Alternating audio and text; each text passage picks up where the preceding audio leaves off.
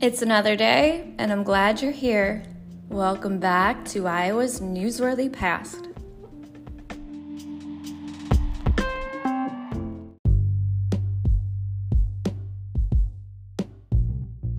The following episode includes items published in the Fort Dodge Messenger in Fort Dodge, Iowa, on Thursday, August 30th, 1888.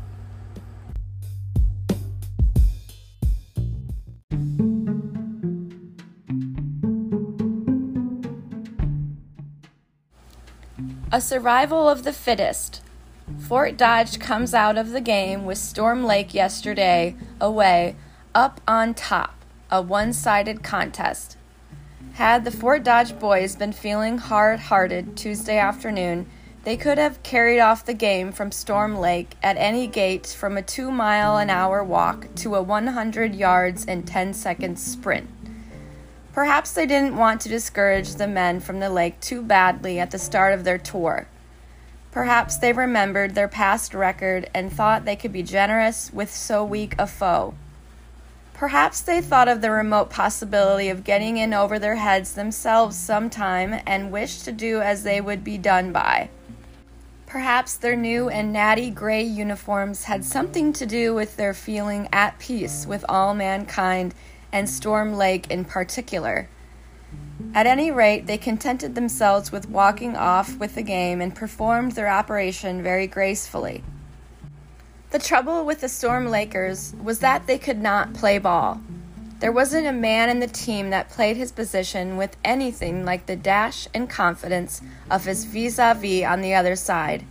Their pitcher was ineffective, the shortstop was sleeping most of the time, and the infield great gawning gaps let the ball go through with monotonous regularity. The home club was the strongest played this season. Every man was placed where he could play ball. The weeding out of Slattery at second and the promotion of Lowry to that position is a notable improvement, and the change should be made permanent. Lowry's work on number 2 was spirited. He accepted nearly every chance, making but one error, and that from overconfidence or carelessness after the game was well in hand. Lamar at third was even more effective than Lamar behind the bat. He fielded his position with neatness and dispatch and played good ball. His one error was an excusable one. He was rather unfortunate in his hitting, and the score fails to show up his good work. His daring dive for second in the first, while the ball was coming slowly to the pitcher, was a brilliant effort for glory and lacked only an inch or so of succeeding. Rankin's record in the box is good enough to keep. 11 strikeouts and 9 assists show up pretty well for our city's pride on the diamond. Blake at short did not get many chances for distinction, but his conscientious care of whatever came his way and his live work all around showed what he could have done if it was to be done. Behind the bat toward the close of the game, he was in fine fettle. He played both positions without an error of any kind and scored thrice. Sheriff was at home behind the bat and stopped the balls and threw to bases with facility. He also hit the ball to the extent of 4 singles. Hone proved a tower of strength both on first and on the batting list. At one time, one of the weak hitters of the team, he yesterday carried off the palm with 4 base hits, 2 of them 2 baggers out of 6 times at bat. The field had little to do but did it well. The home club scored 9 runs in the first 4 innings, finding the Storm Lake pitcher the plummiest kind of pudding, and then, having won the game, hauled off and didn't put a man over the plate until the 9th.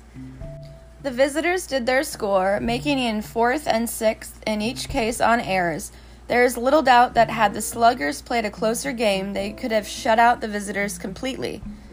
The features of the game were 2 difficult fly catches by Mulroney and left after a long run, and 1 back of second by Lowry after a sprint out into the field with his back to the plate.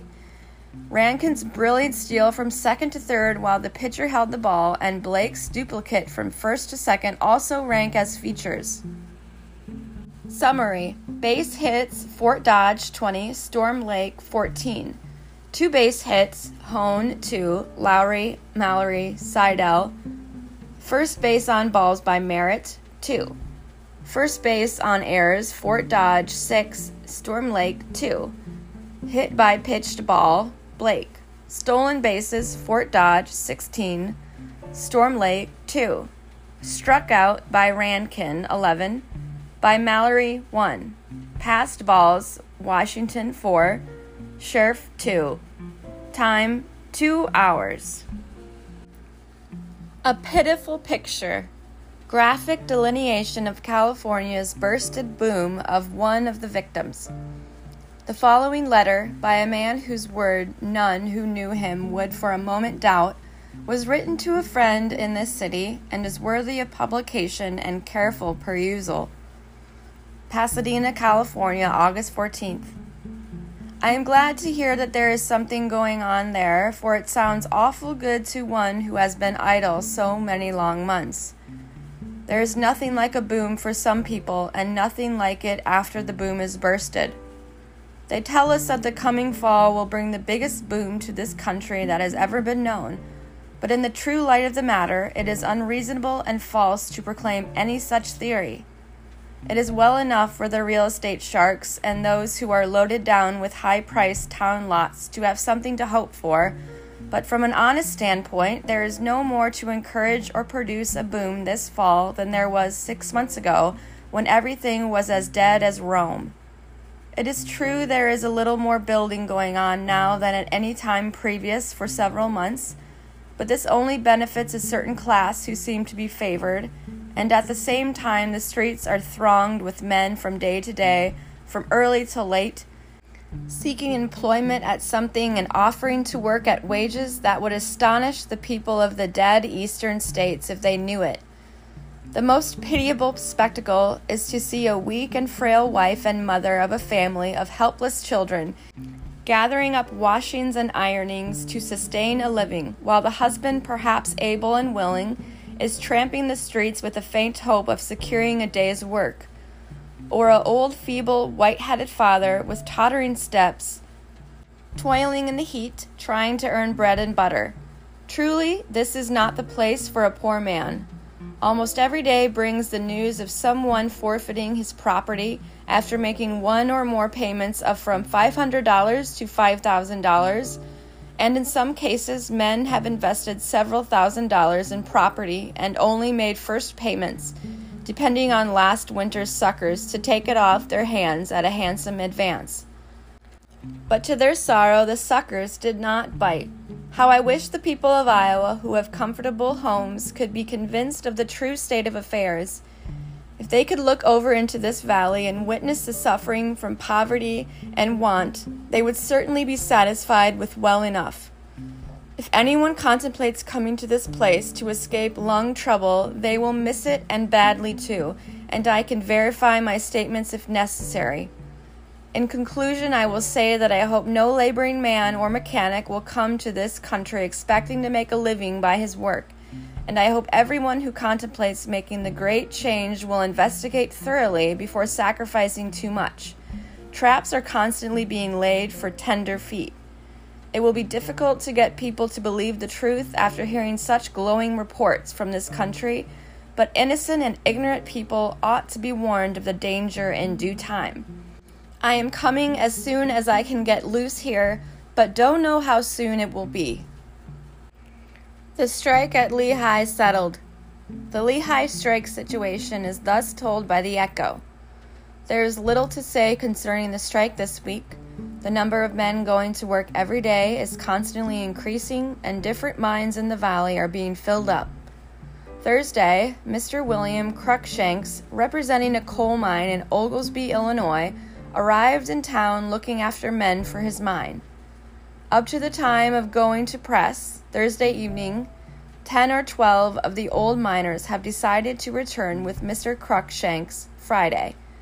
A few more are expected to follow Monday. The fact of the matter is that the strike is practically settled, and doubtless all who remain will begin work next Monday.